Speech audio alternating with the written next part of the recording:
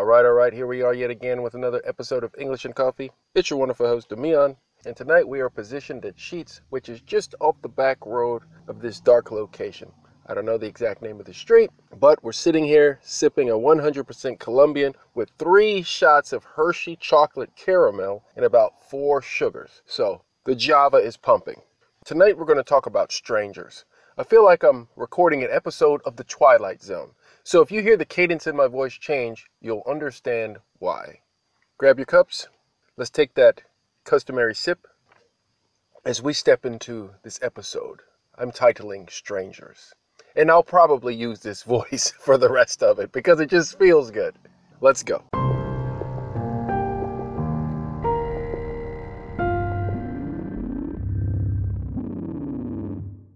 Strangers. The people that you see when you're out in public, you don't know these people, and they don't know you. But there's that awkward moment when you meet eyes and you stare at each other, almost as if looking into each other's soul. Will this person accept me? Will this person reject me? You don't know, so you move on. And then you meet another pair of eyes, and those eyes lock eyes with yours. Or maybe they avoid your gaze altogether. What is it with strangers? Why is everyone a stranger until they're no longer a stranger? Most people, when they encounter a stranger, they run. Some people approach a stranger. Your wife, your husband, was a stranger in the beginning. You didn't know them. They didn't know you. But somehow you made it past that awkward stage, that awkward phase, that uncanny encounter with someone that you didn't know. Fast forward 15 years, 3 years, 5 minutes. You feel like you know this person. You think you know this person, but do you?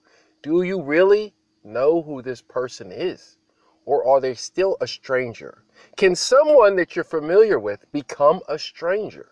Is it possible to hang out with somebody for 4 or 5 years, maybe even sleep in the same bed with somebody, and then wake up, go downstairs to breakfast, and you're like, who is this person? I don't know this person. Yes, they have the same name, but I don't know them. They feel foreign to me. Who is this stranger in my house? Who is this person that I'm eating breakfast with? Who's sleeping in my bed? Now, what inspired this conversation was an awkward gaze. An awkward gaze that just transpired in Sheetz while preparing my coffee. A woman walked up with her boyfriend, and she looked at me. We made eye contact, and then she looked away. And then she looked back. Then she looked away. Then she looked back. I looked ahead.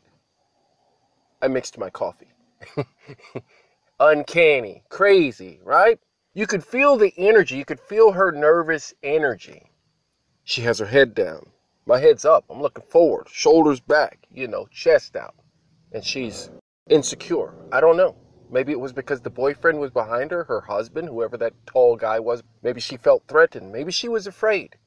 Maybe she felt that he would know she was looking at me, and I was looking at her. I looked at him. He locked eyes with me. We looked at each other. There was no issue. But the girl reacted differently. Those gazes, those moments when you encounter somebody on the street, you're walking. You hold the door open for a stranger. Hi, how's it going? You smile. They, thank you. Especially the old ladies. Thank you. Sounds something like that. And what is that about? You're strangers, but yet this person is all warm. Why are they treating you so friendly? Why are they so friendly to you? Right? Why are you friendly to them? Why did you hold the door open? No words needed to be exchanged in order for there to be a level of respect. It's raining right now, so you may hear a few drops in the back. Take another sip. I hear music in the background. A stranger is playing music and pumping gas in the back. I don't know what's going on in their life right now. I don't know why they're so excited, why their music's so loud, why they chose to listen to that particular song at this particular moment. But they're a stranger. So for right now, I'm feeling some kind of way about their presence in the background. They may be feeling some kind of way about my presence in my vehicle. So at this moment, they may feel like they're the only person on the planet that's important. But then everyone else around them may feel the same way. So we all feel that we're important until you meet another person, a stranger.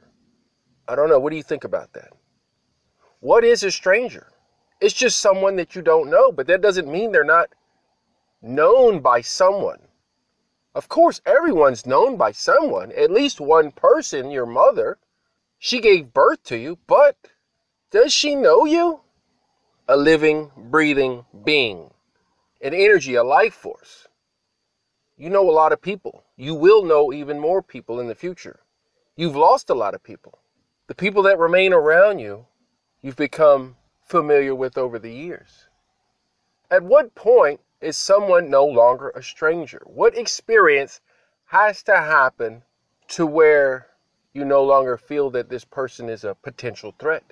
You're no longer curious about who this person is. They say, hi, my name is Sarah. Hi, my name is Sam.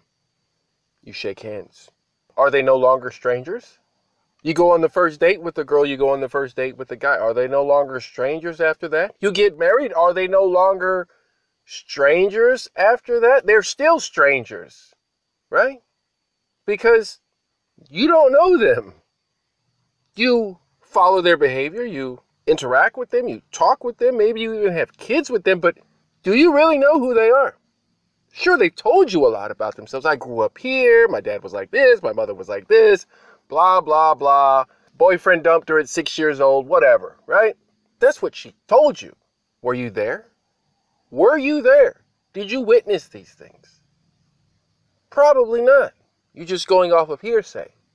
I think this is the reason why a lot of people get snowed several years after being with somebody and then they find out they're a maniac, right? Or they're capable of doing these insidious crimes. A lot of sick and twisted people out there that just play the role like actors. Have you ever wondered if we ever truly know who an actor is? Because they're so good at acting. I watch a lot of these interviews. I think there was a show, Actors Guild. I don't know if the name of it was Actors Guild, but there was an older gentleman with a beard, portly man, who would interview these celebrities. You know, Dave Chappelle's, your Leonardo DiCaprio, Al Pacino, you name it, he interviewed them. And I would sit there and watch these interviews, and I often wondered, is this even the real person? This person could actually never even show the world who they truly are.